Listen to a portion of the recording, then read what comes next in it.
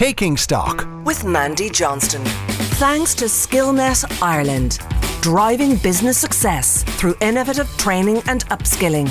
This is News Talk. Hello and welcome to News Talk's Taking Stock. I'm Mandy Johnston, and this is the show that takes a deeper look at the stories that are making the news this week and a wider view on Irish and international business and politics.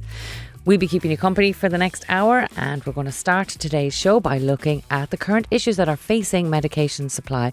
I'll be speaking to Kathy Marr of the IPU about how you can protect yourself from buying counterfeit drugs online.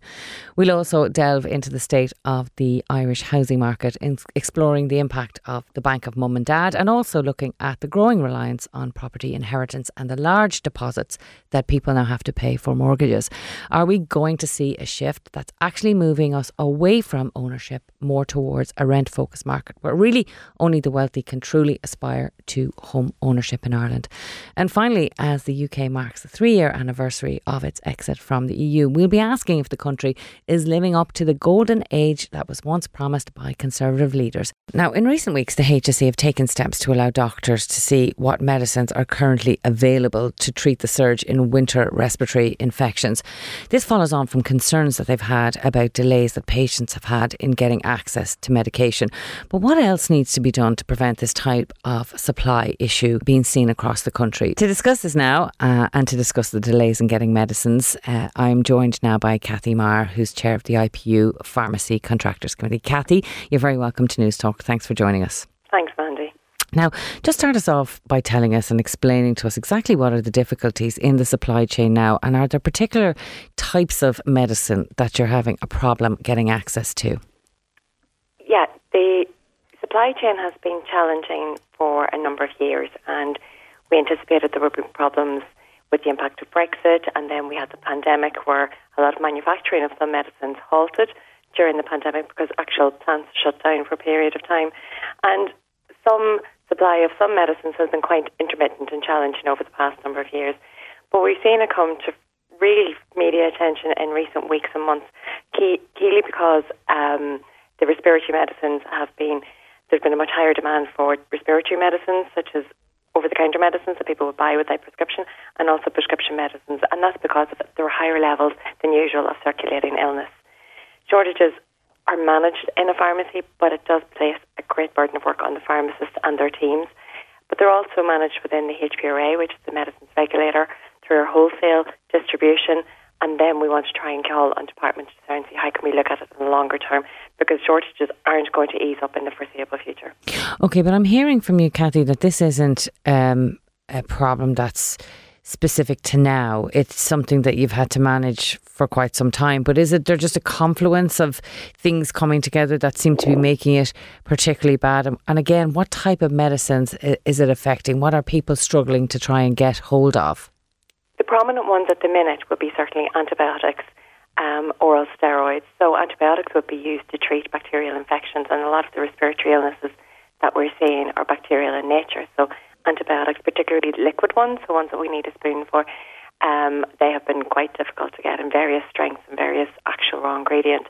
And that has been a case where there was a raw ingredient shortage initially, and then demand outstripped supply. And this isn't just an Irish problem. This is Ireland, UK, European-wide, and in some instances the globe.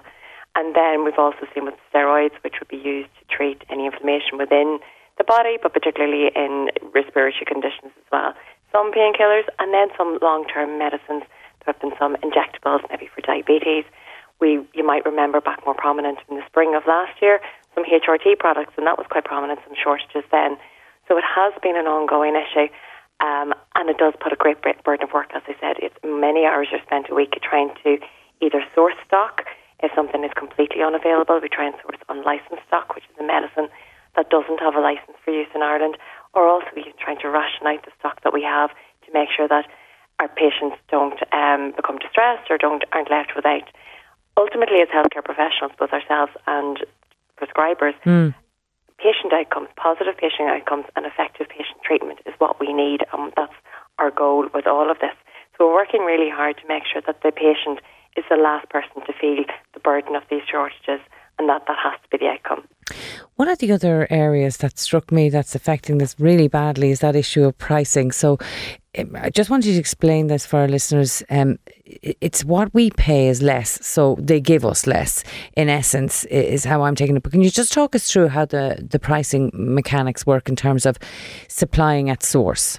Historically, Ireland, maybe a couple of decades ago, would have had a high price of medicine set. And the price of medicines are set by the Department of Health, the government and the manufacturers in an agreement. And pharmacy fees are unrelated to the price of medicines. However, evidence would suggest that as prices of medicines decrease, medicine shortages can increase, because that's basically, if Ireland is such a small market in the global context, it's more advantageous for certain suppliers to either export out of Ireland or to divert their stocks. As well as the global manufacturers might divert their stocks or their products to other EU markets where prices are higher. That's basic economics. And we have seen that happen, particularly with older medicines that have quite a low price in Ireland. And then, obviously, companies may divert those stocks to another country. What can happen with some of those older products is there might not be an equivalent that we can interchange or we can switch that patient to. Some medicines would have what we call interchangeability. So we, as pharmacists, being the clinical medicines experts, we can directly switch a patient from one generic to another of the same molecule if they're on the interchangeable list. But if a medicine doesn't have a generic or doesn't have a direct switch, we are left then with a critical problem for that patient. And then we need then to switch the patient to another safe, effective therapeutic alternative. The difficulty there, and this tends to happen more so with patients with long-term conditions, not really with the acute respiratory illnesses that we're seeing at the minute. But what happens there is I must then refer back to a prescriber. And we know that the prescribers are under intense pressure. They really are under a lot of stress and strain, and you don't really have the time to be dealing with medicine shortages in the quantities that we have.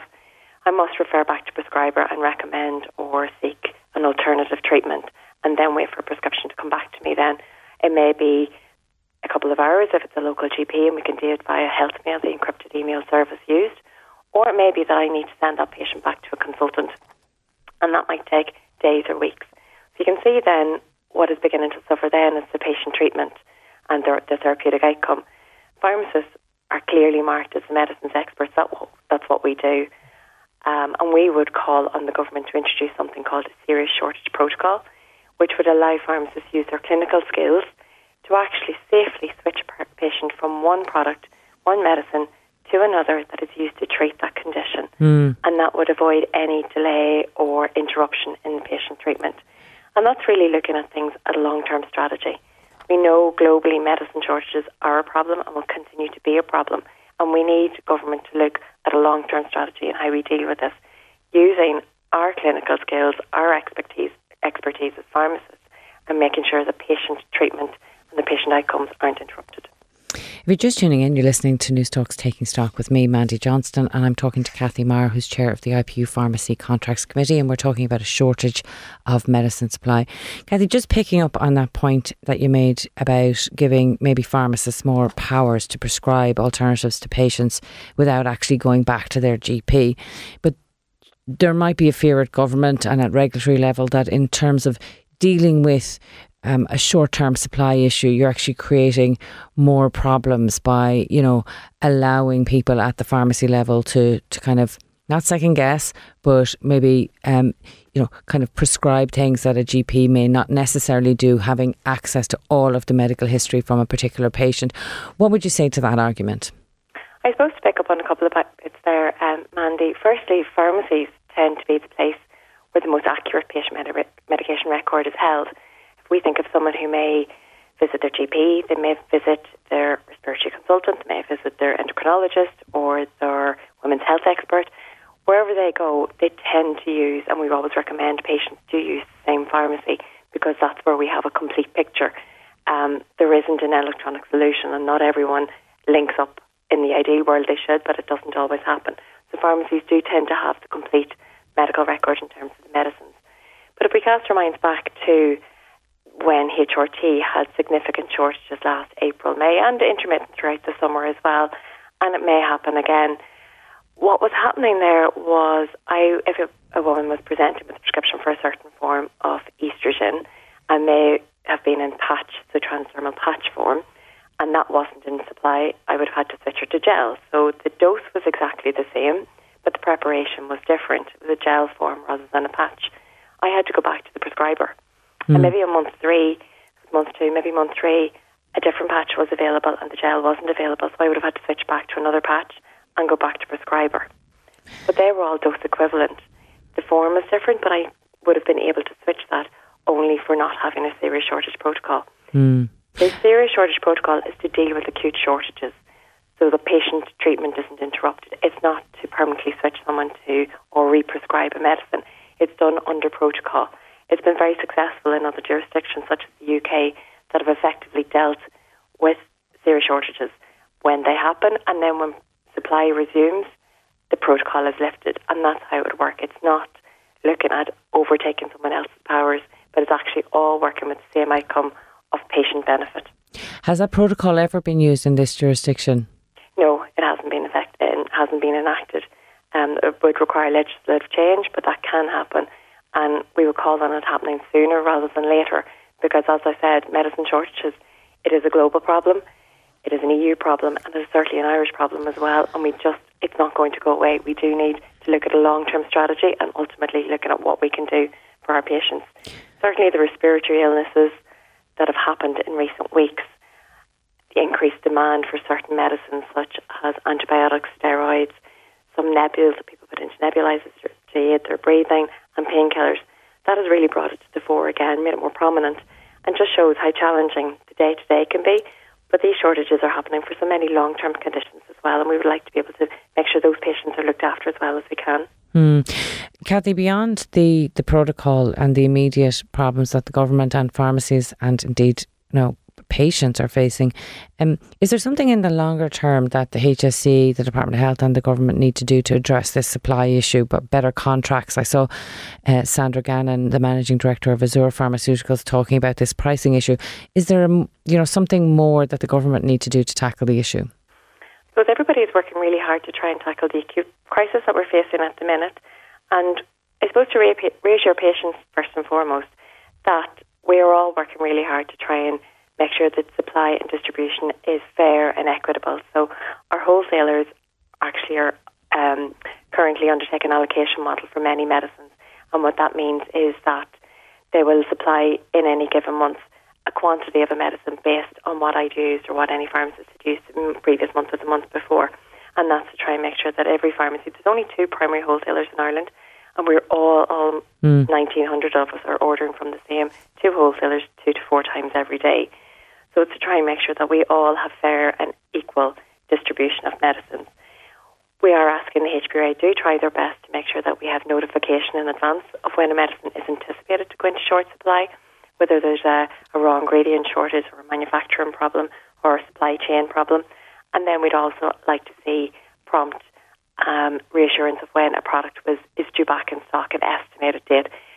It does happen sometimes, but it doesn't always happen. So we'd like to see whether it be 6 weeks, 6 months,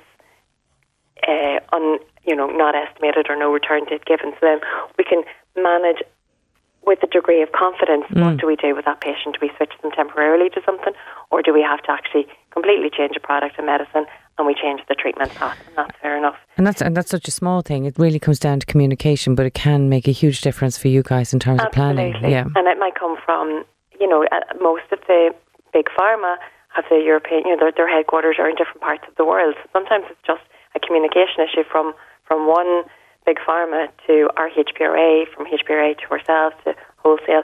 And HPRA are working with stakeholders such as manufacturers, wholesale, HSE, prescribers and ourselves to try and get as best a picture as possible. But then when we see something like the respiratory illnesses where there was such a demand for antibiotics and we didn't have the supply of penicillins, and we did anticipate that was going to happen with maybe about a week, 10 days before.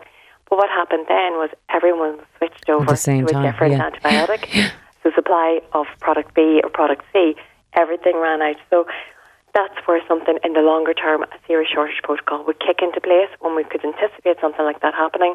Go, right, here's the protocol, here's how we switch, here's the products we use, and if that goes short, we do B, C, D, E, and then when supply resumes, that protocol dissolves. Yeah, you can manage the product much better. Kathy, just a final and brief word for me on this. I know that's something that a lot of people are struggling with. A friend of mine told me he couldn't get Calpol for his children at the weekend. So I just want to leave with a bit of advice, please, for people, if I can. If you can't get access to a certain type of medication in your pharmacy, lots of people end up going online. Can you just give us a bit of advice about what you should do if your pharmacy's just run out of stock on the product that you need?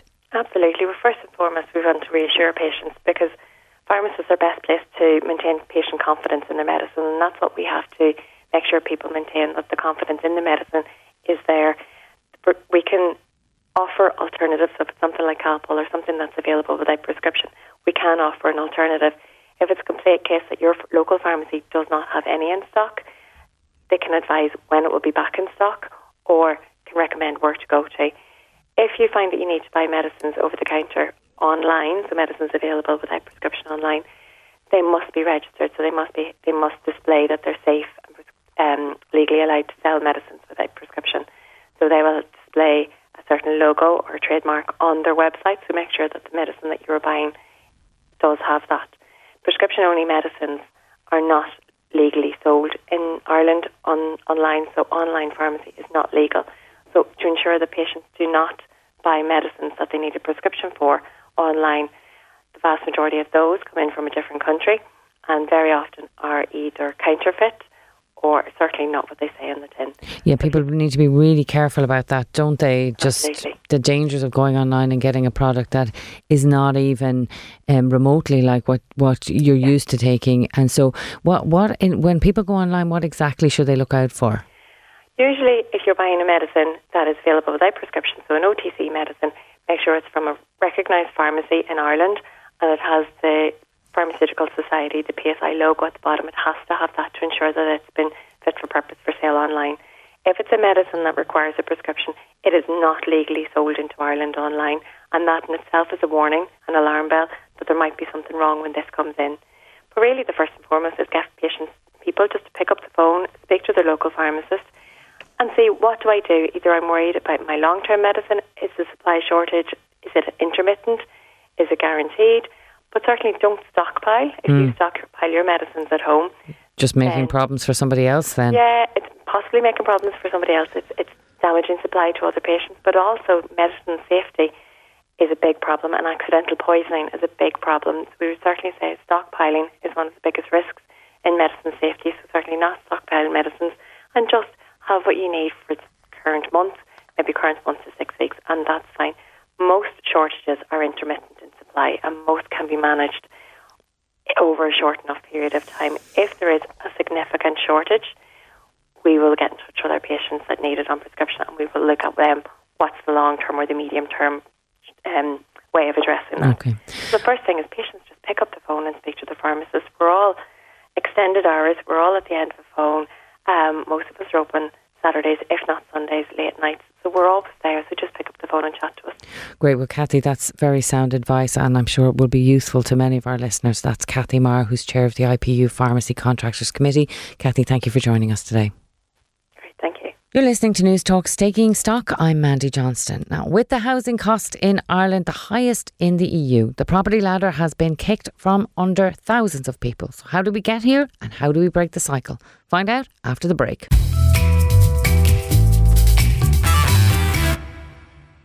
You're welcome back to News Talk's Taking Stock. I'm Mandy Johnston. Now, according to many observers, millennials are the first generation in Ireland to be worse off than their parents, trapped in a game of rental roulette, stuck in homes as adults, and many of them are on the brink of homelessness. The Irish housing crisis has defined the lives of an entire generation, according to many, and it's set to continue. But today, we just wanted to look at a different aspect of it and focus on who exactly is going to have access to properties if and when they are built. So to discuss this now, I'm joined by Carl Dieter. Carl, you're very welcome to News Talk's Taking Stock. Thanks for having me on, Maddie. Now, there's few people or families in Ireland who are not caught up in this in some way. Much of the recent debate that we've had here in Ireland is about the housing market, and it's always centred around supply. But I want to look at who can actually afford to buy those houses once they're built. You want to have pretty steep pockets, wouldn't you, Carl, just to click on the for sale section of daft.ie to even start thinking about getting on the property ladder in Ireland?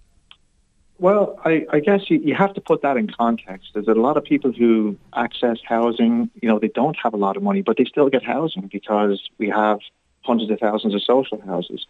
We built 30,000 houses in 2022, and a lot of them are going to go into social and affordable housing because it was approved housing bodies who bought them. Equally, wages have been doing quite strong in Ireland. Average wage for full-time workers is around €45,000. Which if a couple are buying a house gives them a $90,000 a year income as a household. And with the new central bank rules, that means they can actually borrow about $360,000. So there's things that are improving. The issue on the supply, let's not forget, 6 years ago, we were writing articles in the newspaper about having to knock down houses because we had ghost estates and things.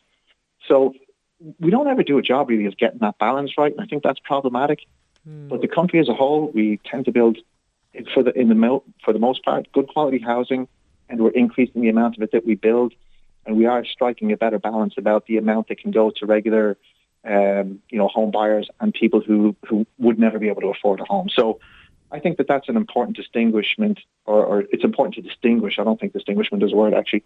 It's important to distinguish that, is that there are good things happening too. They just don't happen as quickly as we might like them, and they don't make for sexy headlines.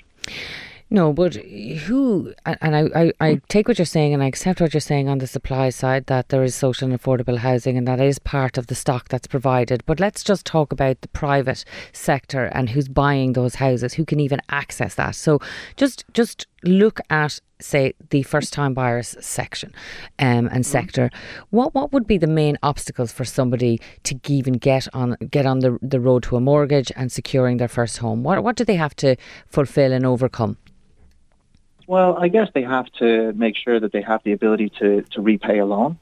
So even if say if you owned the Taj Mahal, Mandy, and you said, I want to get a mortgage on that, but you had no income, people won't lend anything to you, even though the Taj Mahal is considered priceless, because you have to show an ability to be able to service the debt of the loan that you're undertaking. So you need to have an income, and that's an important thing. There are some loans where you don't have to have an income, but they're mainly aimed at much older people, and they're used more in a kind of a pension type of way. The other thing is you have to have some skin in the game. So you've got to put down a deposit of at least 10% as a first-time buyer. That can be difficult. There are schemes to help with that. There is a Help to Buy program. Quite often people get family help.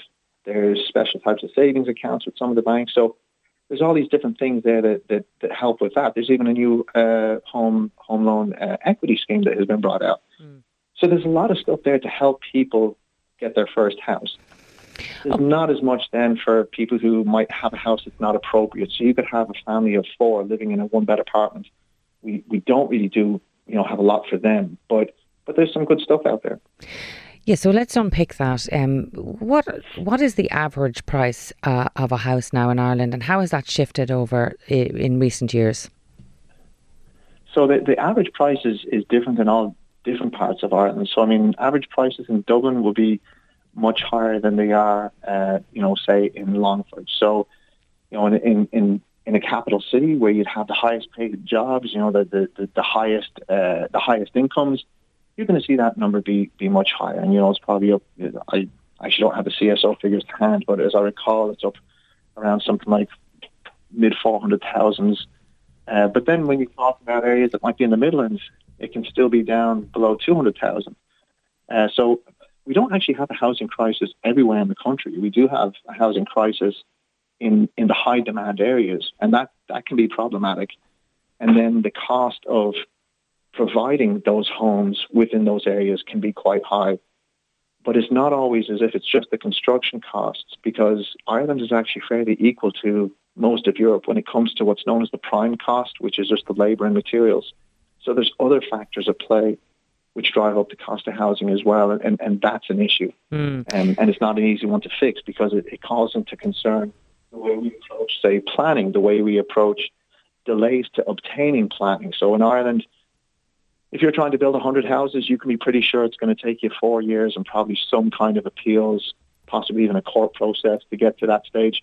I have a little brother, he's building 100 apartments in Arkansas. They got the permission to build that in, I think, about 4 weeks, and they just, break ground and get building, and they don't have a housing crisis there. So the way that you approach your housing market, that also is an impact. And it's actually the existing homeowners who tend to be the ones who slow it down. For those who don't have, so the have and the have-nots in this country is really, it's not really about the ultra-wealthy versus the ultra-poor. It's about the middle-class people who don't want to share the amenities of their own home area with newcomers. And that's something that's very disgraceful and somewhat unique to Ireland. But look, my hope is that with enough housing and building activity that we'll get around that just by creating sufficient supply where and when it's possible. Well, yeah, there's no doubt that NIMBYism and regulation is badly affecting the supply side, but I want to go back to that issue of accessing mortgages and the ability to buy from different demographics, if you like. So just let's look at those figures and take the higher figure that you mentioned there of average cost of a property, say in Dublin, 400,000. So 10% of a deposit required for that, you need 40,000. So there's a certain group of people who will not be able to access that. And this is where this question arose during the week, I suppose, about the people who inherit money to buy property, and even the bank, the people who can avail of the bank of mom and dad. Is there a kind of two-tier system developing where there's a certain group of people who will have access to things like mortgages and things like their first-time home, and then there's a group of people who just won't ever have access anymore? Yeah, so I guess one of the biggest uplifts a person can have in life is two parents. And this is now, I'm talking about economic fact. I'm not talking about what people want to hear or what's considered correct or nice to say. It is a fact that one of the biggest indicators of poverty for a child is to be raised by a person on their own. That is a fact, and that is why, we should always promote two-parent households, whether it's man, woman. I don't really care. Two is better than one when it comes to raising children in terms of economic outcomes, and that is known across the world. So you could have a person who says, I don't have someone who can pass on wealth to me because I was an orphan. I grew up with an evil stepmom. Whatever the case is, that is tragic. But for those people who do grow up with two parents, or, who grow up with one parent who happens to be quite well off, and that can happen too. It's actually happening more because there are highly successful women who are having children on their own and choosing to do it on their own. That passing on of wealth, it is one of the ways in which a nation becomes more wealthy. It's the accrual of wealth through generations. And so what happens is, with highly developed nations, you see a lot more of it with countries that they might be coming through that process or they're starting to turn into more developed nations.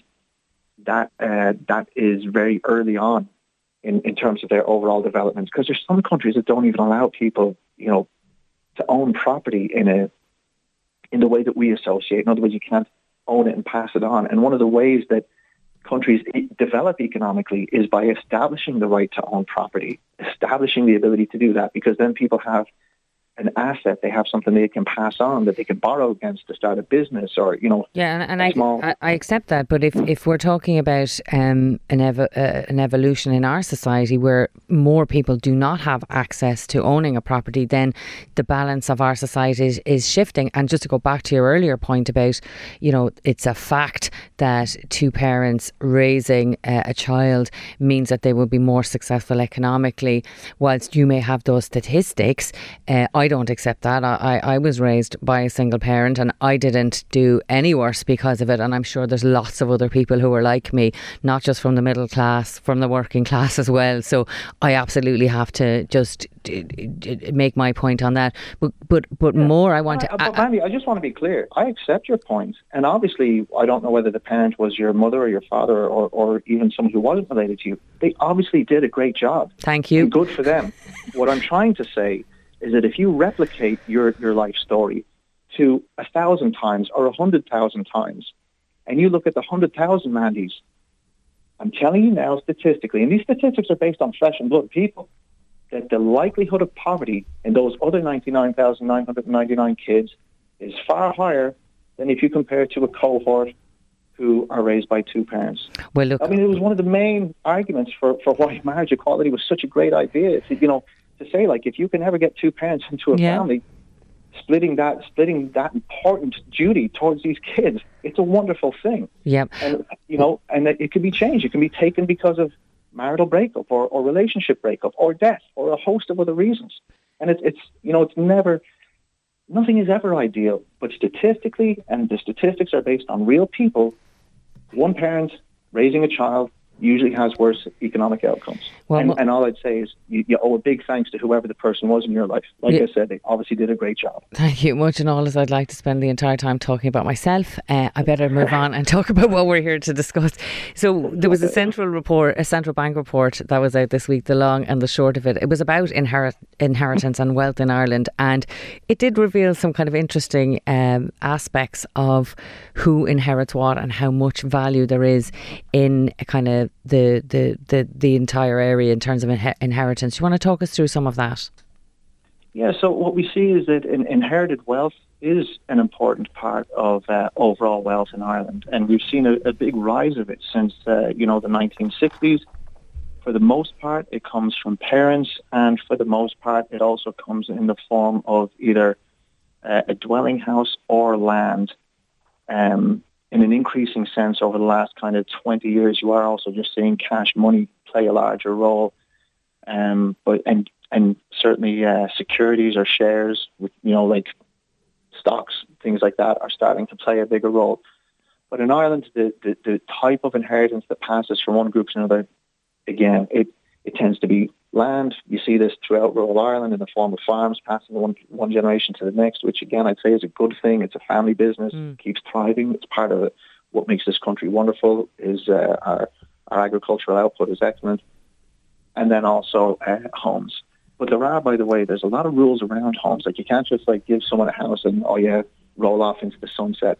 Like we also have a big tax system which collects on that. So the people who inherit, while you can say that not everybody gets the same access to parents, and it largely is parents passing down wealth, when they do, there's limits put on that, and it's also taxed at a rate that is 60% higher today than it was 10, 12 years ago. If you're just tuning in, you're listening to News Talks Taking Stock with me, Mandy Johnston, and I'm talking to Carl Dieter, who's founder and CEO of onlineapplication.com and director at yes.ie. Carl, I just wanted to ask you a little bit about the access to mortgages that people might have. How are we faring there in Ireland, and how do we compare to maybe other member states? Is it easy now in Ireland to get a mortgage?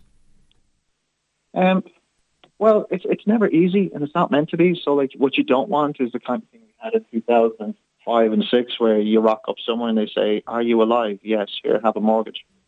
We made a lot of, everywhere in the system there were a lot of mistakes made back then. Yeah, but so there was rules brought in. Just on that one, there were rules brought in, and they're one of the things I was talking about earlier. Do you ever think that they went too far in the other direction, where there was an element of social engineering which kind of blocked people out of mortgages forevermore? That if you had something... Absolutely. Yeah. Absolutely, yes. Look, when these rules were brought in, you had a lot of people, mostly academics, who were saying, this is wonderful, this will set the country on a great path. We won't see house prices go crazy again because this will inhibit them. And I was saying, this is a mistake. This is a huge mistake. This is being done the wrong way because, A, it doesn't fix house prices. We saw the evidence of that from Asia. We saw the evidence from that from other nations. I wrote to the central bank. I have a whole paper on it where I was saying, the way you're doing this, it's wrong.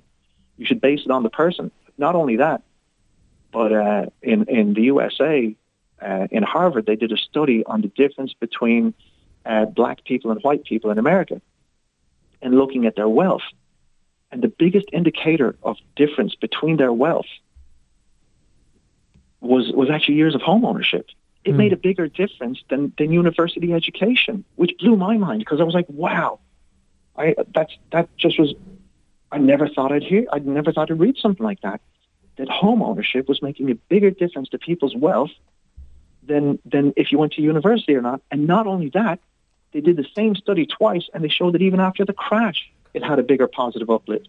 One of the biggest ways to get a population wealthy is to allow them to accrue wealth. And one of the biggest ways that populations do that is through home ownership. So I don't see home ownership as just being a roof over your head.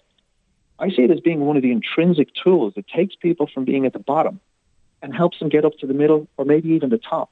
Because we have to remember, for all the talk of, poverty in Ireland, or there's always bad things happening in every country everywhere, by and large, the trend is that people are being lifted higher and higher in economic status. And, they're starting off lower and they're moving higher through their lives. So that's a really common trend. It's a good trend. It allows people to advance. And when you strip out their ability to own a home, you strip out their ability to advance. Therefore, I think anything that inhibits that too much is wrong. So I actually did disagree with those rules when they first came out. Yeah, well, Carl, unfortunately we've run out of time today, but we might come back to you again to talk about, how you see things shaping up as we move towards a more rental-based society. But for now, I'm afraid we'll have to leave it there. That's Carl Dieter, founder and CEO of onlineapplication.com and director at yes.ie. Carl, thanks so much for being with us today. All right, Mandy. Up next, Breaking Bad on Brexit.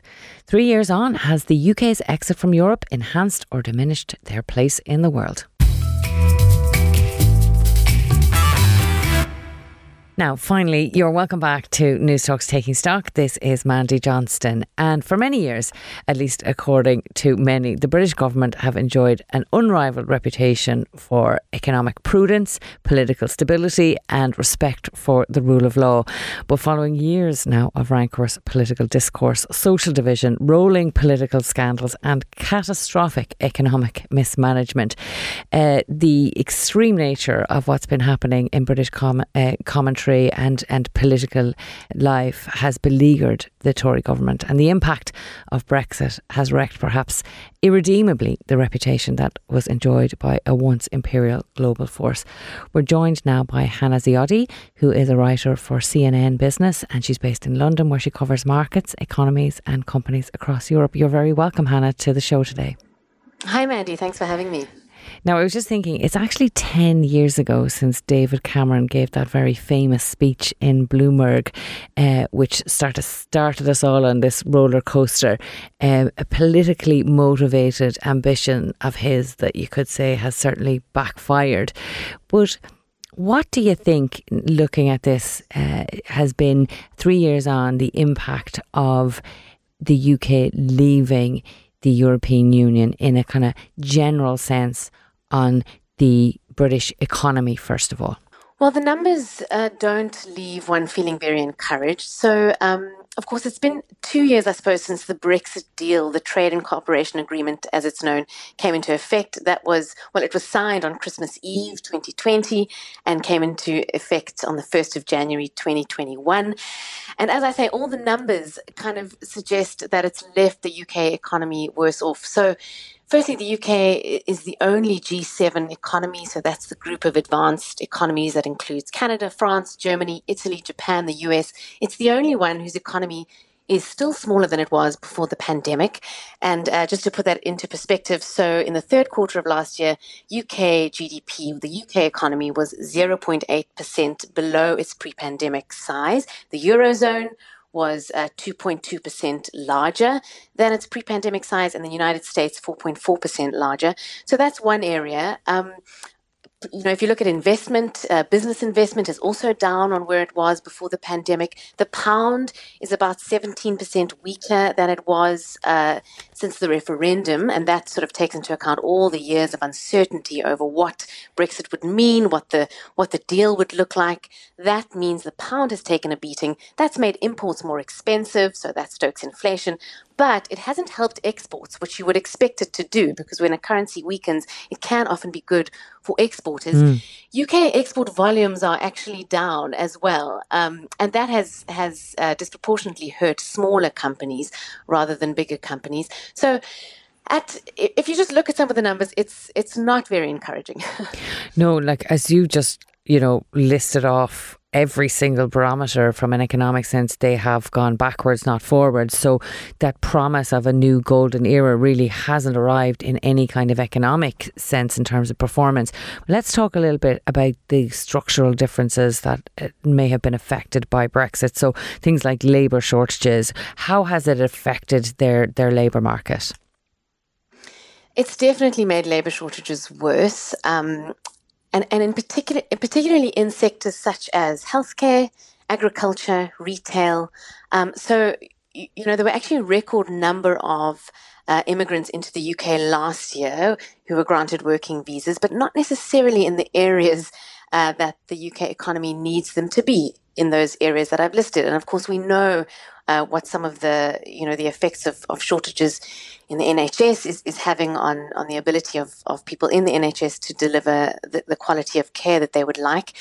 So it's definitely made that problem worse, the problem of labour shortages, and that again has an impact on the productive capacity of the UK economy. And it's as I say, it's weighed on particularly on healthcare, agriculture, and retail, and businesses in those sectors have been saying for some time now that they need the government to do something to improve the numbers of workers that they can recruit. I mean, I'm sure your listeners will have seen stories of kind of farmers having to leave fruit to rot in the fields because there's nobody to pick fruit. There's nobody to pick that produce and to get it onto shelves. So it has all kinds of knock-on impacts. And of course, this is a consequence of immigration policies themselves being at the heart of the Brexit promise. So there was a lot of discussion at the very outset and trying to canvass for a departure from the EU about how this would change their policies in a positive way. So, just tell us how important that immigration policy bit has been to kind of the UK and sort of offering Brexit as a panacea. What were they promising? Right. I mean, I'm not an expert on immigration policy, but certainly the government wanted to prioritise highly skilled immigration, and they wanted to reduce the numbers of lower skilled EU migrants coming in. So the problem with that is that, as I say, a lot of these sectors relied on a steady stream of labour from Europe. Before there was no need for visas. The borders were completely open, so workers could come and go, and they could come just for very short, bursts of time. For example, harvest season, they could come to pick fruit. And the UK economy has for years relied on that labour. And so, industries will be set up on the basis of the reliance on that, ready availability of labour supply. And the government has made some concessions for certain sectors, where there are shortages. But I think what a lot of industry is saying is that those are not going far enough, to deal with some of these issues. And spawned quite a lot of mean-spirited initiatives as well along the way, which may have affected, and I think it has affected a lot of the UK's place in the world and how they're seen, because they've always, up until Brexit at least, been seen as, the epitome of probity and good behaviour, if you like.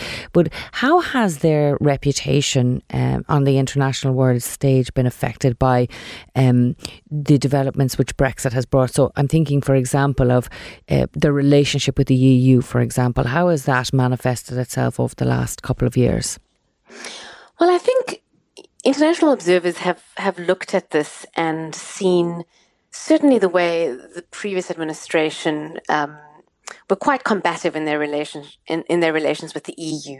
And the EU is the UK's single most important trading partner, right? So about half of UK goods exports go to the EU, and again, the UK imports about half of its imports come from the EU.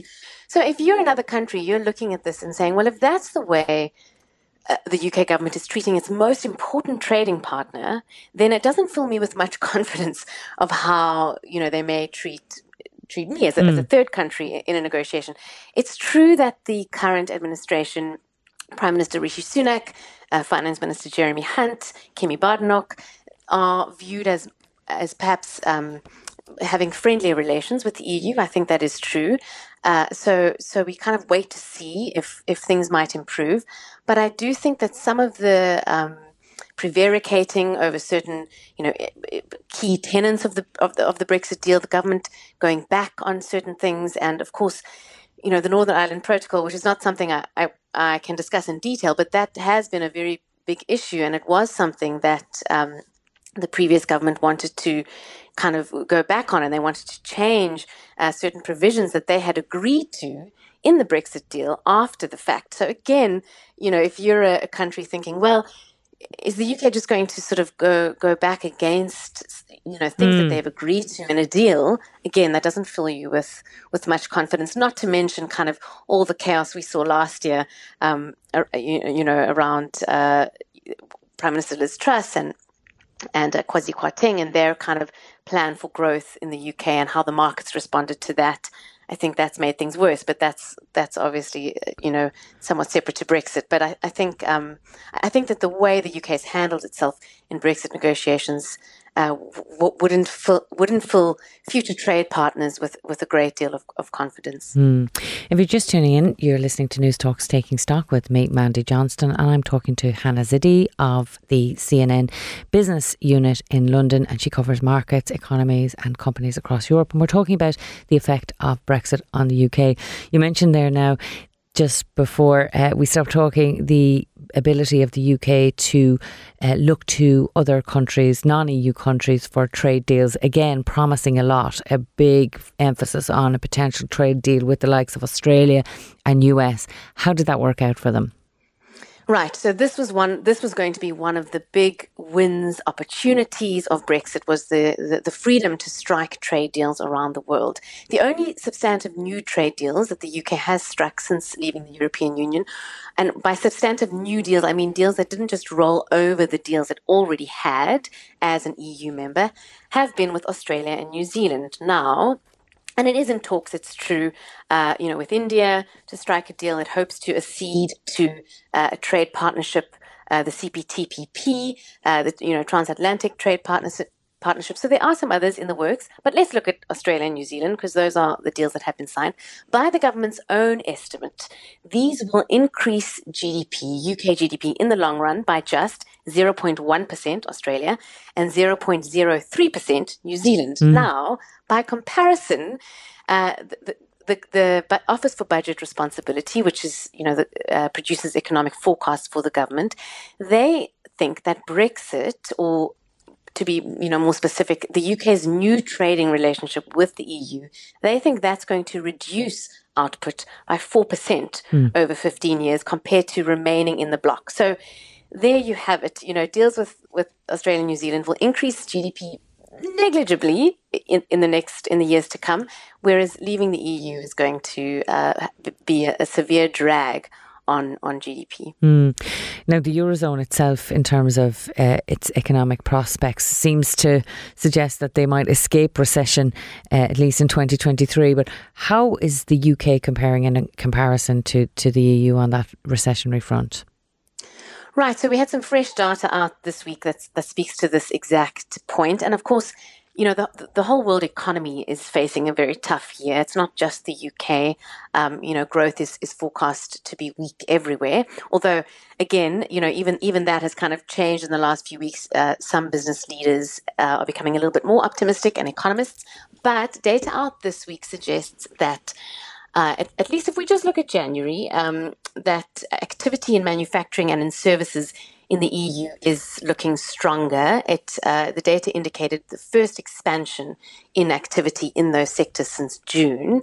And so, economists seem to think, well, actually, maybe the Eurozone, and when we talk about the Eurozone, we just mean the 20 countries in Europe that use the euro as their currency.